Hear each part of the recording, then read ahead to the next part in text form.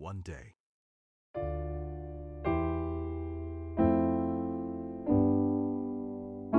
The second day, separation of waters.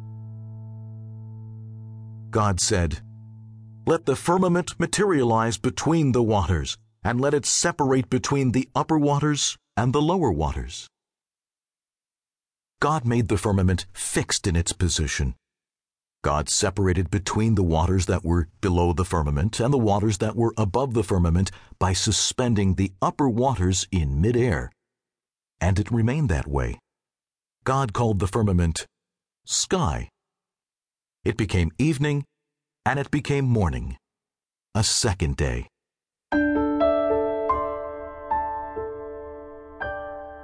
The third day, land and vegetation.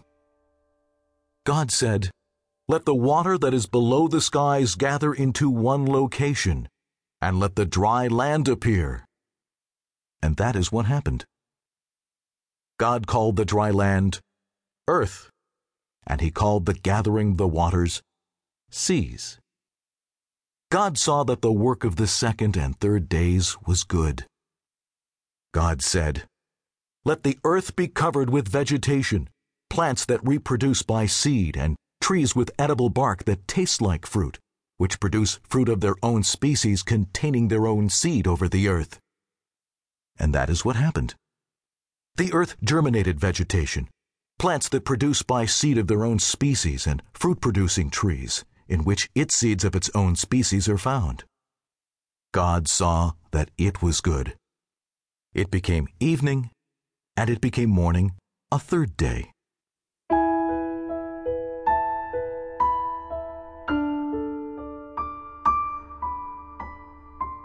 The fourth day, sun, moon, and stars. God said, "The luminaries shall be positioned in the firmament of the skies to separate between the day and the night. They will serve as omens of bad events when there is an eclipse, and will determine the time of the Jewish festivals. And the sun and the moon will define the days and years. They will also act as luminaries in the firmament of the skies to shed light upon the earth." And that is what happened. God made two large luminaries, but since they clashed, God reduced one in size. Thus, the large luminary was to rule over the day, and the small luminary was to rule over the night. And God made the stars in order to appease the moon.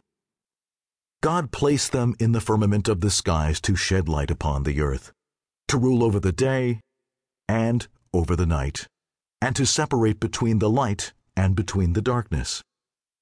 God saw that it was good.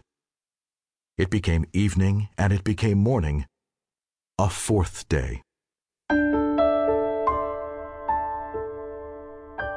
The fifth day, small creatures, fish, and birds.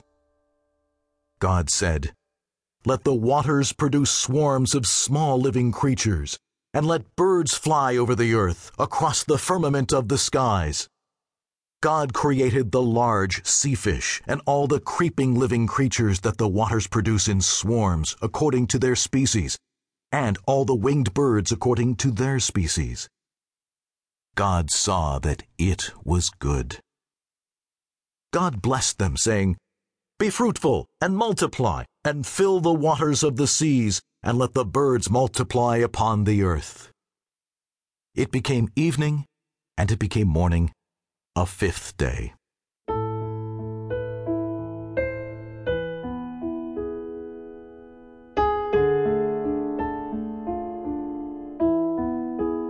The sixth day, animals and man. God said, "Let the earth produce living creatures according to their various species, cattle, creeping things, and wild animals of the earth according to their various species." And that is what happened. God made the wild animals of the earth according to their various species, the cattle according to their various species, and all the creeping things of the ground according to their various species. God saw that it was good. God consulted the heavenly court and said, "Let us make man, Adam."